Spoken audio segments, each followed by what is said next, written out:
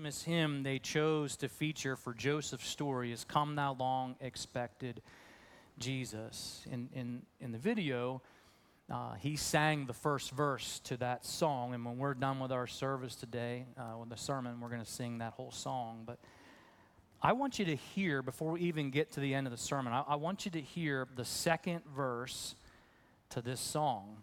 Because the second verse of "Come Thou Long Expected Jesus," I think, shines the light brightly on Joseph's story, a part of his story that I think is going to be really, really helpful to us in our everyday lives. Listen to the lyrics to the second verse of "Come Thou Long Expected Jesus." "Born thy people to deliver." So Jesus, we know, born to deliver his people, born a child, and yet, get this part, born a king. A king has authority. A king reigns. A king rules. Born to reign in us forever. "Now thy gracious kingdom bring. By thy own eternal spirit," listen to this part, "rule in our hearts alone. By thine all-sufficient merit, raise us to thy glorious throne." These lyrics, I think, paint a very vivid picture of Jesus as king, as the one who should reign in our lives, the one who should rule our hearts. And that's what we see in Joseph's life story. When we look at his story this morning, we are going to see a life of obedience. Not forced obedience, like the Roman government was pressing on him to have to travel from Nazareth to Bethlehem, and he obeyed. But what we see demonstrated in Joseph's life towards God is this obedience towards God, but it comes from a heart of faith.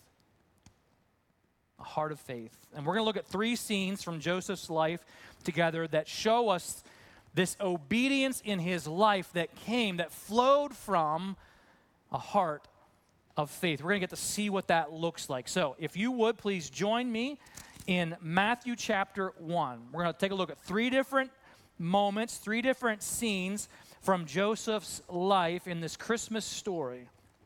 And that's what I want you to look for. Where do we see in this scene his obedience, and where's it flowing from? Matthew chapter 1, verse 18 is where we will start. This is how Jesus the Messiah was born. His mother, Mary, was engaged to be married to Joseph. But before the marriage took place, while she was still a virgin, she became pregnant through the power of the Holy Spirit. That was the story we looked at last week. If you missed it, go back and watch it sometime this week online. Verse 19. Joseph, her fiance, her betrothed, was a good man. He was a righteous man. And he did not want to disgrace her publicly, so he decided to break the engagement or divorce her quietly. That's what he planned to do. In his mind, that made the most sense. He doesn't want to hurt Mary, but he doesn't think that he can move forward in this relationship, so he's processing, how do I handle this? What's the right way to deal with this? And that was his plan. That's what he wanted to do. And verse 20 says, as he considered this, an angel of the Lord appeared to him in a dream and had a message from God. Here's the message. Joseph, son of David, the angel said, do not be afraid to take Mary as your wife, for the child within her was conceived by the Holy Spirit. And she will have a son, and you are to name him Jesus, for he will save his people from their sins. All of this occurred to fulfill the Lord's message through the prophet. Look, the virgin will conceive a child. She will give birth to a son, and they will call him Emmanuel, which means God with us. And when Joseph woke up, he did as the angel of the Lord commanded. He took Mary as his wife. He did not have sexual relations with her until her son was born. Joseph named him Jesus. Joseph obeyed God out of a heart of faith. This required faith to believe this message from God. The next scene in the story is the scene of the Magi coming from the east, and they visit Herod. They bring the gifts to Jesus. We're going to look at that story later on in our series. But that's what happens next. And then we push past that to verse 13, because we're focused on Joseph today. After the wise men were gone, remember they brought the gold, the frankincense, the myrrh, this whole really amazing scene from the Magi. After that was all done, an angel of the Lord appeared to Joseph in another dream. Here's the message from God. Get up. Now, when is this happening? It's at night. They're sleeping in the middle of the night. Get up and flee to Egypt with the child and his mother. Why? You need to stay there until I tell you to return, because Herod is going to search for the child to kill him. Verse 14 is really important. The next two words, that night, Joseph left for Egypt. What's that tell us? That tells us that Joseph didn't wait till morning. He got up immediately and obeyed God. That night, Joseph left for Egypt. Imagine that, getting up in the middle of the night, gathering whatever it is you can gather, getting your wife, your baby son, getting all these things put together and heading off in a secret travel to another country. But that's what he did. And they stayed there until Herod's death. This fulfilled what the Lord had spoken through the prophet. I called my son out of Egypt.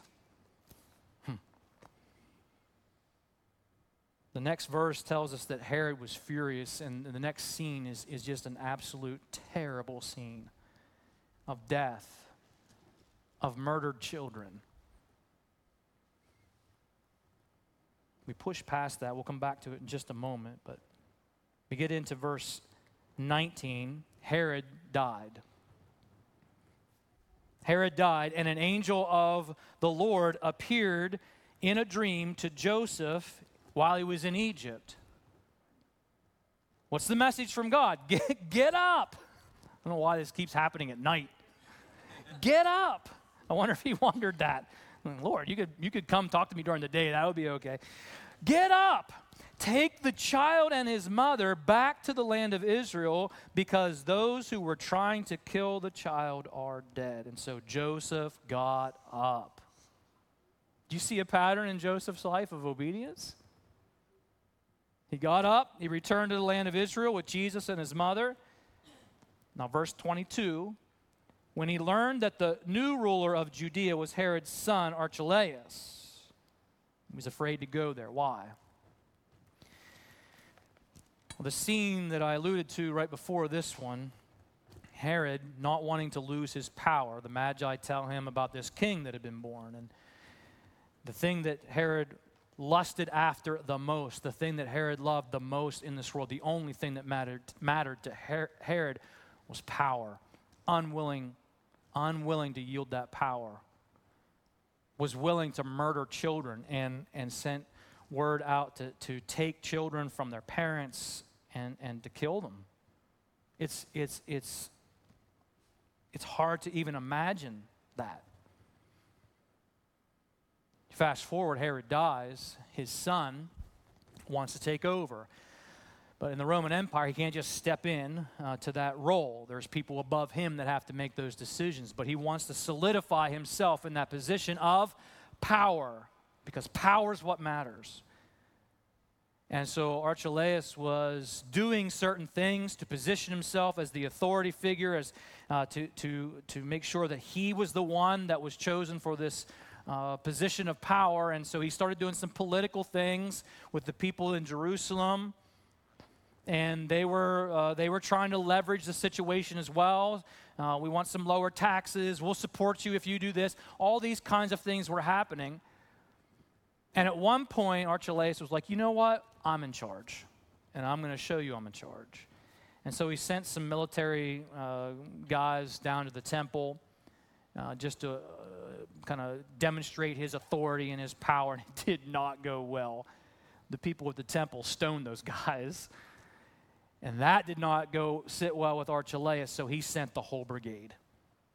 3,000 Jews died at the temple that day. Why is Joseph afraid to go home? Well, this is why. Because like father, like son, anything to hold on to power. Jumping back into verse 22, after being warned in a dream, another dream, he left for the region of Galilee. So he didn't go back to Judea, went to Galilee. And so the family went and lived in a town called, we remember this, Nazareth. Full circle.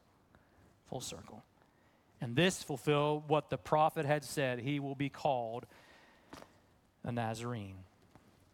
Over and over and over, we see Joseph demonstrating obedience to God from a heart of faith.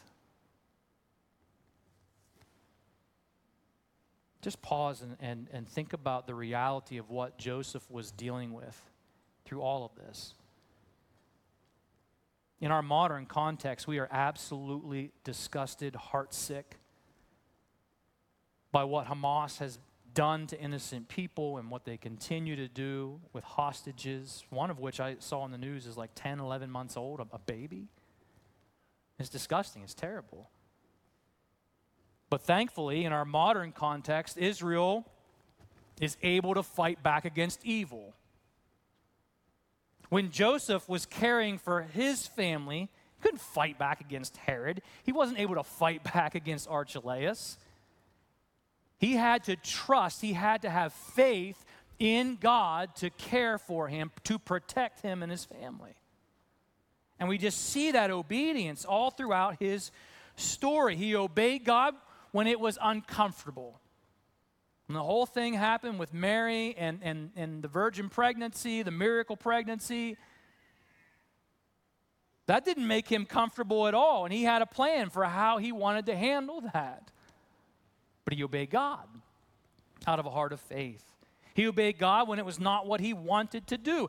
We go back to his story and see he had a plan. In his mind, as he thought through what was the best way to handle all of this going on with Mary and this pregnancy, he had a plan that made sense to him. But it's not what God wanted him to do. But he obeyed God's plan. And he did so from a heart of faith. When I look in these different scenes about having to leave in the middle of the night and go to Egypt, and then you're coming home, and the guy that just took over for the really bad guy is just as bad, all of these things would have been, I think, scary. Hard. They all required sacrifice. You don't just pick up in the middle of the night and take everything you own, do you? You have to take what you can grab and go, and then you reestablish maybe some sense of normalcy in Egypt, and then you've got to do it all over again. This was not easy. But he obeyed from a heart of faith, just consistently obeying God. And I look at Joseph's life, I look at these scenes, and it raises the question for you and for me, do we consistently obey God from a heart of faith? And I'm not asking if God sends angels to your house with a message of what to do in life. I'm not asking if God gives you dreams with a message from God on what to do in life. We already have his message. We already have his word. It's right here in our hands. My question is, do we consistently obey God from a heart of faith? And let me expand that question. Are there days when, if you were being honest, you would say, I wish I was more consistent. It's not that I'm a murderer, but there are days when I look at my life and I look at my choices and I wish I was more consistent in obeying God. I wish that my motive for obeying God was out of a heart of faith, not out of some weird twisted up sense of guilt or like I feel like I'm being forced into doing these things for God just because. Nothing weird like that. Just have a heart of faith.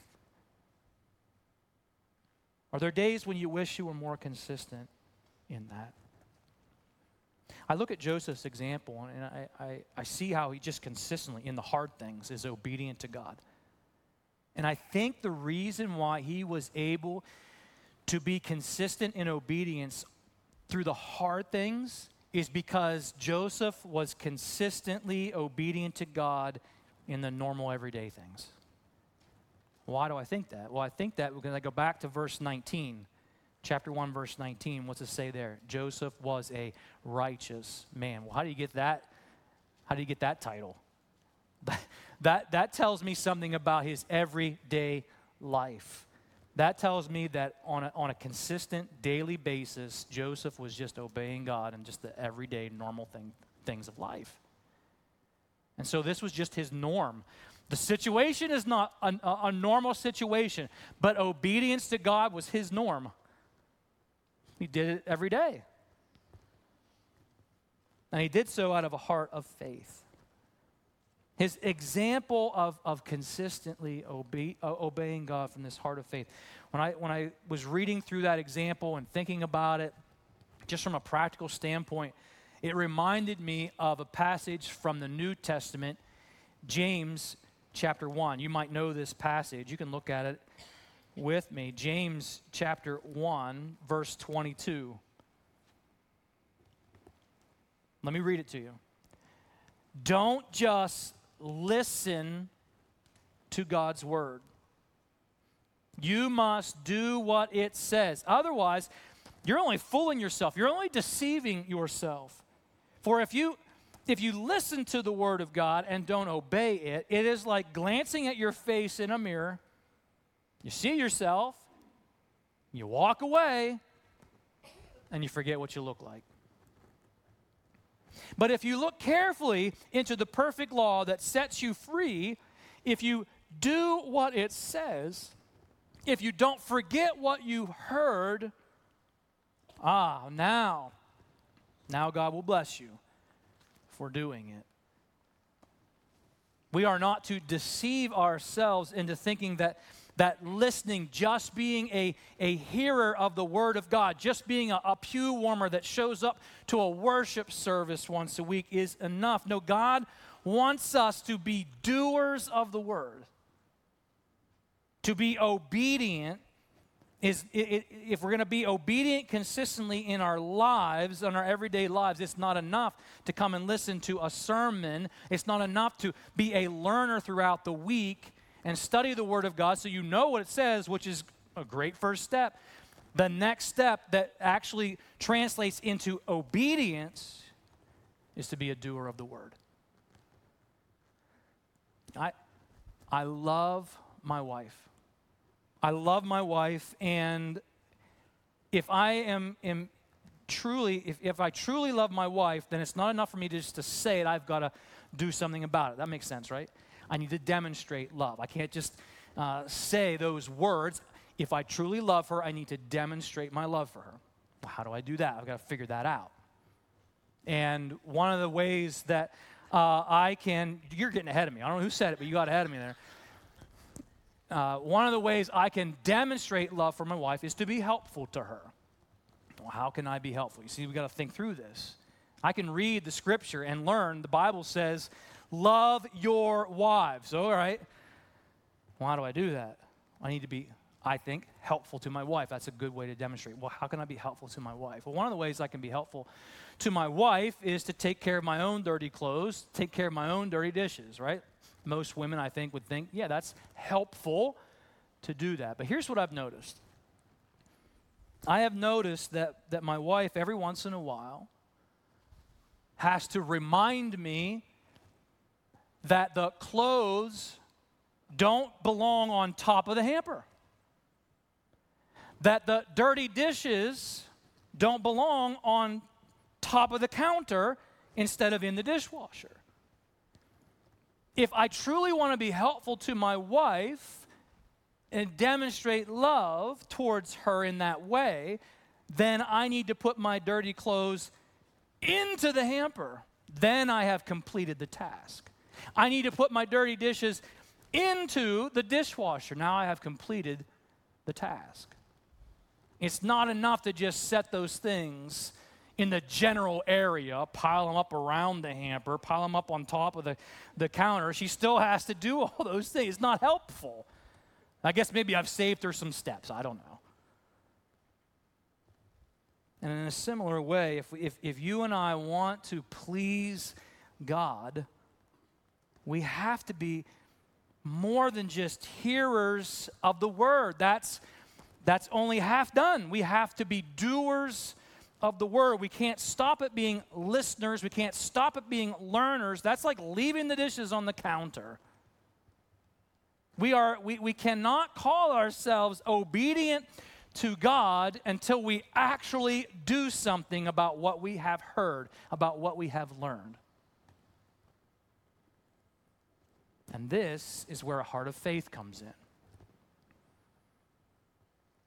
God may discipline us for our disobedience because he loves us and he doesn't want us to stray too far. So yes, God may discipline us for our disobedience, but God does not force us to obey. God wants our obedience to come from a heart of faith. Faith that believes that God is on the throne and not you and not me. That's why I love that song, Come Thou Long Expected Jesus. It describes Jesus Christ as King, the one who reigns, the one who rules. Is that how you see Jesus? Well, that comes from a heart of faith. Faith that believes that Jesus is King and I'm not. Faith that believes that God loves us and wants to protect us from the destructive forces of sin. We read and we learn, okay, these are the boundary lines that God has set. These are the things that he has said that we need to live inside of this. Well, a heart of faith believes that God has done that because he loves us. Not because he's trying to ruin our fun. Faith believes that God knows what is right and God knows what is wrong. And so where do we go for moral clarity? We go to his word. By faith, believing that God knows more than I do. By faith, believing that God knows more than you do.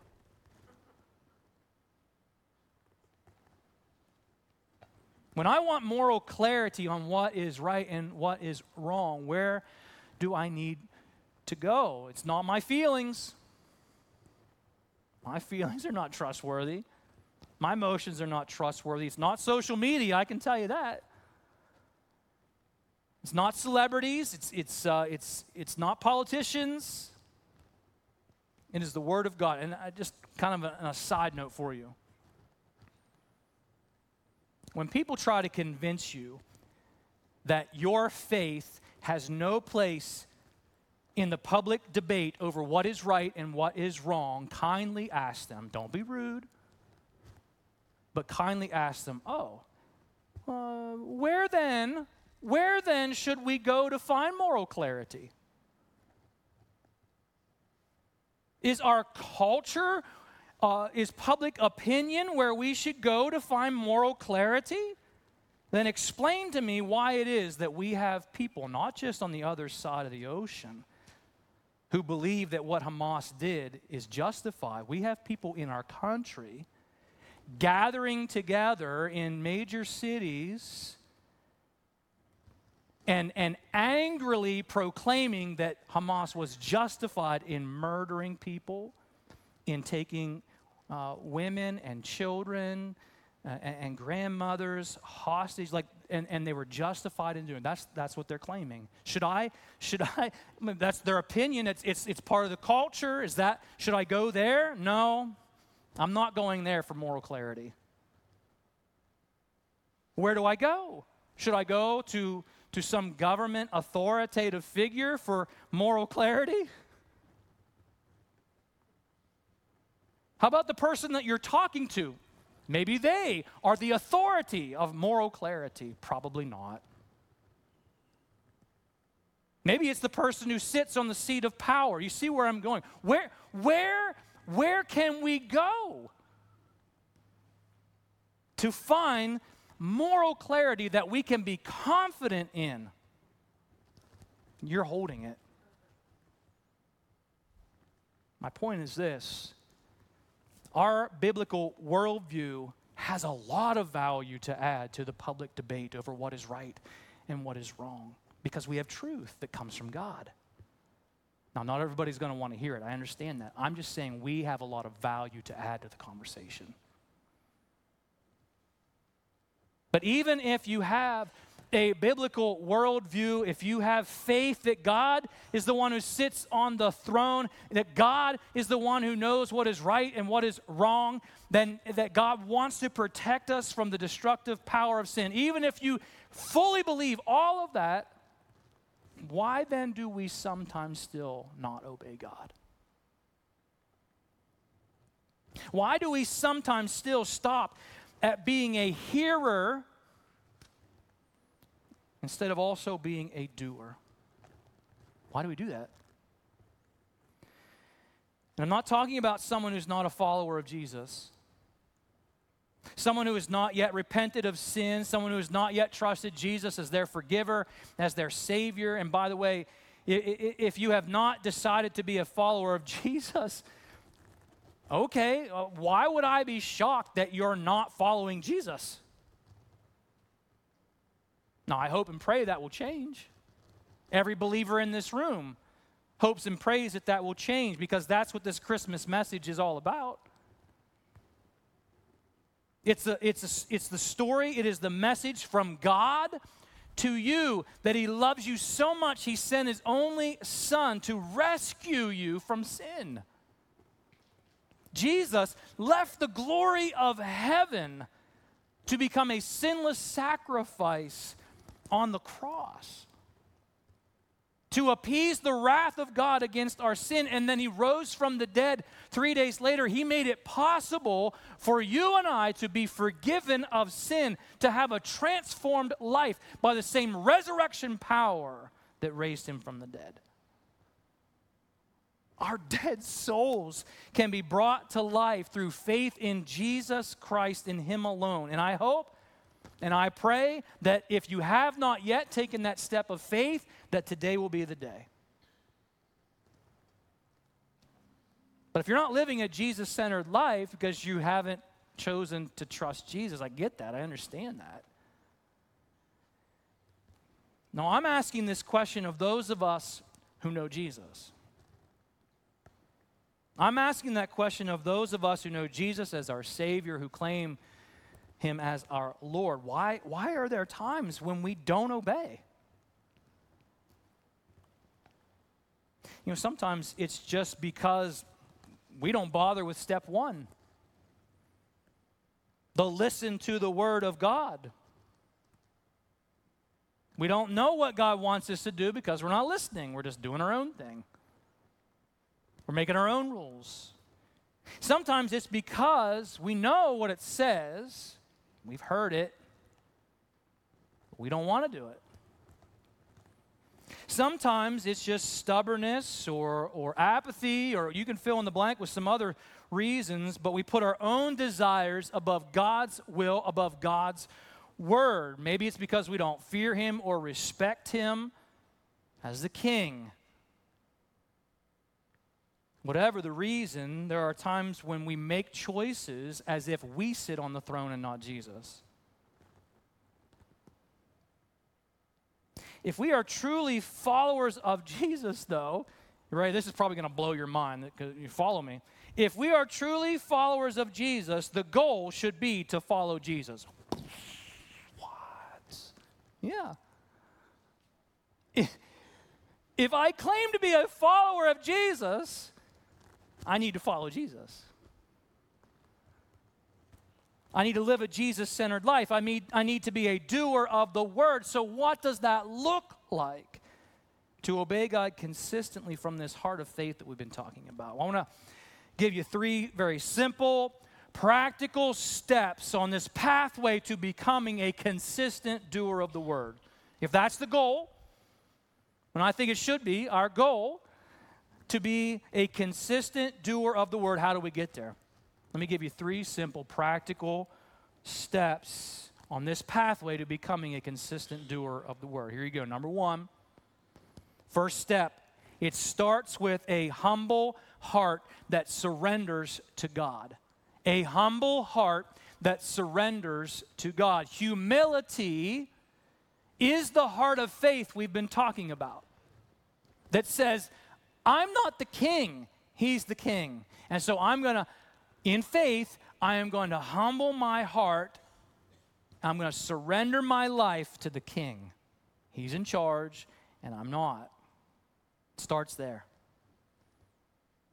It's what we saw in Joseph's life. It didn't matter what God wanted him to do. Sometimes it was uncomfortable. Sometimes it didn't match up with his plans or his desires. Sometimes it cost him something. But Joseph humbled himself before God. He obeyed God with a humble heart of faith in God.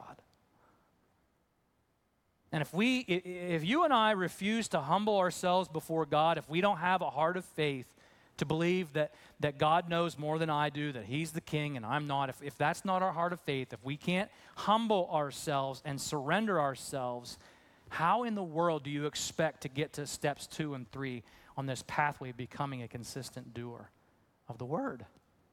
You've already short-circuited the pathway. So we start with a humble heart, believing that he's the king and we're not. Step 2 on this pathway to a consistent life of obedience, being a doer of the word. Step 2, we got to listen to the word.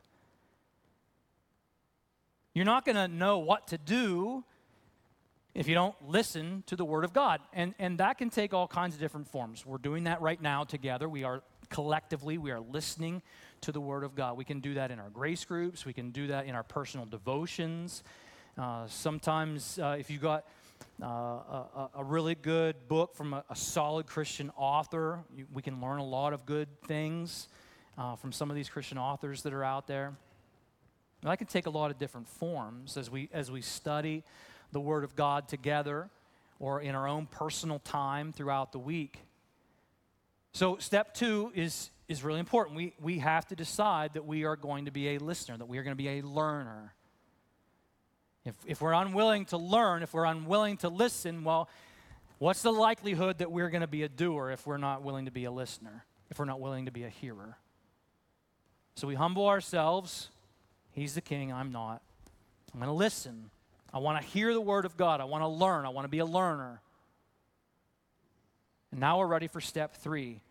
Step 3 is that we've got to make a decision. We have to determine in our hearts, I am going to be a doer. I am going to be a doer of the word.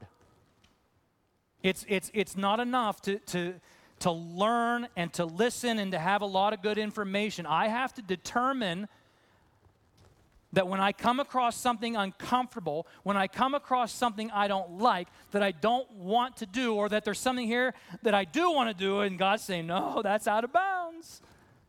I have to determine that he's the king and I'm not, and I'm going to be a doer. Sometimes being a doer of the word means that we don't do something. Now, I'm not trying to confuse you, but sometimes being a doer of the word means that we don't do something, that God has said, this is out of bounds. These are the guardrails that God has set for us. Don't step over. Don't break the law. Don't get drunk. Don't drop F-bombs in your angry rants.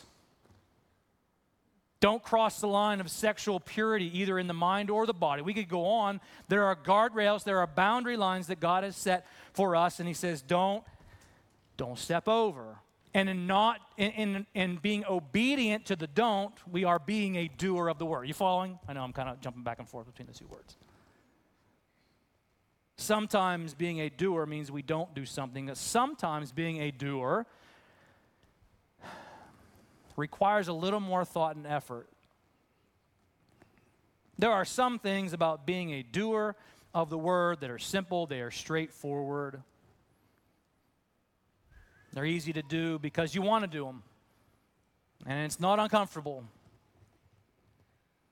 But then there are other things that require a little more thought, a little more effort, maybe some self-sacrifice. How about this? Sharing your faith. We know that Matthew 28 tells us to make disciples. That's not just for pastors, that's for all of us. Make disciples. That requires us to share our faith. All right, well, that's going to require a little effort. That's going to require a little thought. How do I do that? How do I do that effectively? That's going to require a little courage. How about the verses that talk about be generous? All right, well, be generous. What's that mean? I got to figure that out. I got to think through that. I've got to probably make plans and provisions for that. I'm probably going to have a little self-sacrifice to do that. Love your wife. Respect your husband. All right, well, that's pretty simple. I guess it's pretty straightforward, but what's that look like? How do I actually live that out every day? It has to be something more than words. I got to put some thought into that one. I've got to put a little effort into that one. I'm probably going to have to put aside some selfishness. I'm probably going to have to put some pride aside out of my life in order to do that one, to be a doer of the word. How about this one? Pray for your enemies. Forgive those who have hurt you. Oof. That's not one that we typically want to do. We don't get up in the morning and like, you know what I want to do today? Man, I want to just go through the day and bless all my enemies. And that would be amazing. But that's what we're called to do. And so that's probably going to require a little thought. How do I actually do that? How do I fulfill what Jesus is asking of me, commanding me? It's probably going to require a little thought and effort. A ton of prayer. Amen? A ton of prayer. But think about the pathway we've just described. Humble our hearts in an expression of faith. He's the king, I'm not. Humble our hearts. We've got to listen. We've got to listen to God's word. We've got to be learners. And we do that from a heart of faith because it's a heart of faith that believes that this is the word of God. It's a heart of faith that believes that this has authority over my life because it is the word of God. That requires faith. And then the third step, I've got to actually determine in my heart, I'm going to be a doer. I'm not just going to be satisfied to be a listener, a learner. Well, that comes from a heart of faith too. It's a simple pathway. And it will lead us to consistent obedience, but it's rooted in faith. And thankfully, I know it sounds, as we lay all that out, it sounds hard, and it definitely can be. But thankfully, you know what we have as believers? As an advantage, we have the Holy Spirit living inside of us. And the Holy Spirit is where we get all the spiritual power that we need to go from step 1 to step 2 to step 3. And being consistent doers of the word. We have the Holy Spirit to help us with that. Aren't you thankful for that? If I was left to my own, man, we'd be in trouble. I'd be in trouble. Joseph consistently obeyed God from a heart of faith. I love his story. And guys, we can do that. If you look at the pathway and there's part of the pathway that you would say, oh boy, I'm coming up a little short on this one. All right, let's work on it this week. Let's pick one of those. Pick one of those areas and just ask the Holy Spirit, Lord, I need your help. I need your help with this step. I need your help to move from here to here. I need you to help me. And just start praying over that this week.